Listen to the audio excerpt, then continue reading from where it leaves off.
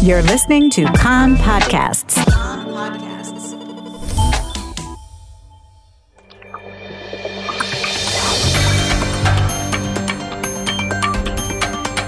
You are listening to the English language news of Kan, the Israeli Public Broadcasting Corporation. Good afternoon, it's 2 p.m. in Israel on Monday, the 7th of July. This is Mark Weiss with the top news up this hour.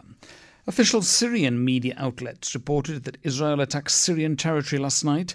A Syrian security official said that 4 Syrian soldiers were killed and 4 others injured, and that damage was caused.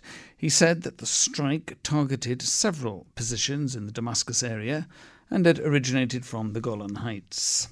According to Syrian reports, Syrian anti-aircraft missiles intercepted some of the missiles. Prime Minister Netanyahu has promised the leaders of the coalition parties in closed-door meetings that the military draft bill will be passed into law at the beginning of the Knesset's upcoming winter session, and only after that would the judicial reform legislation continue, according to Kan Television News. Last night, the security forces arrested 5 Palestinians for their alleged involvement in the incident on Friday near the Palestinian village of Burqa, in which 19-year-old Qusay Ma'atan was killed and a settler was hospitalized in serious condition. The Palestinian suspects, a man and his 4 sons, were turned over to the police for questioning. They are the first Palestinians to be arrested for their alleged role in the incident. They claim that the father was shot in the course of the clashes as well. The police are questioning them for alleged grievous assault and battery. Meanwhile, the 2 Israeli men who were arrested for their alleged role in the incident are still being held in custody. One of them, Yechiel Indor, remains hospitalized. The second, Elisha Yered, is a well-known right-wing activist who worked as Otzma Yehudit Knesset member Limor Son Har-Melech spokesperson until 2 months ago. Har-Melech attacked IDF spokesperson Rear Admiral Daniel Hagari and said that his statement about the incident in Burqa lacked balance and was based on Palestinian sources. Yesterday, Defense Minister Gallant spoke out in support of Israel's security agency Shin Bet director Ronen Bar, following the attacks he came under from members of the coalition for saying that Jewish terrorism fans the flames of Palestinian terrorism. Gallant said, "I firmly condemn the statements made by Knesset members who attacked the Israel Security Agency director and urge them to retract their statements and to apologize." He went on to say, "Thanks to the people in the Shin Bet and their leader, who operate far from the public eye, the lives of Israeli citizens are saved every day. Any attack by public officials on the ISA is damaging to the state's security and its citizens."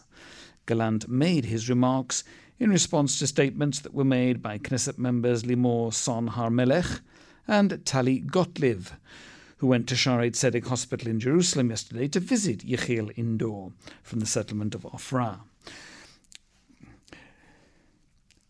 Such visits are highly unusual, since Indor is under arrest and therefore denied visits of that kind. Kan Television News reports that Finance Minister Smotrich has decided to freeze 2.5 billion shekels earmarked for a 5-year plan for the Arab sector, because he opposed giving money to Hebrew University's programme to integrate Arabs into academia and higher education. Smotrich said in closed-door meetings that integrating Israeli Arabs in universities encouraged nationalism and extremism.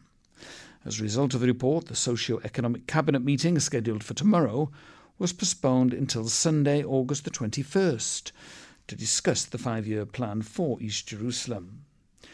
United Arab List Chair Mansour Abbas called on Prime Minister Netanyahu to assume responsibility and to instruct Smotrich to start implementing the programs for the Arab sector. In an interview to Kan Radio, he warned that without the government's aid, the consequences would be felt as early as the next few days. The weather. Slightly hot for the time of year inland and on the hills.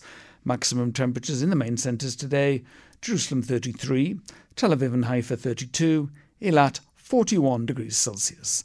That's the news from Kan Reka, the Israel Public Broadcasting Corporation.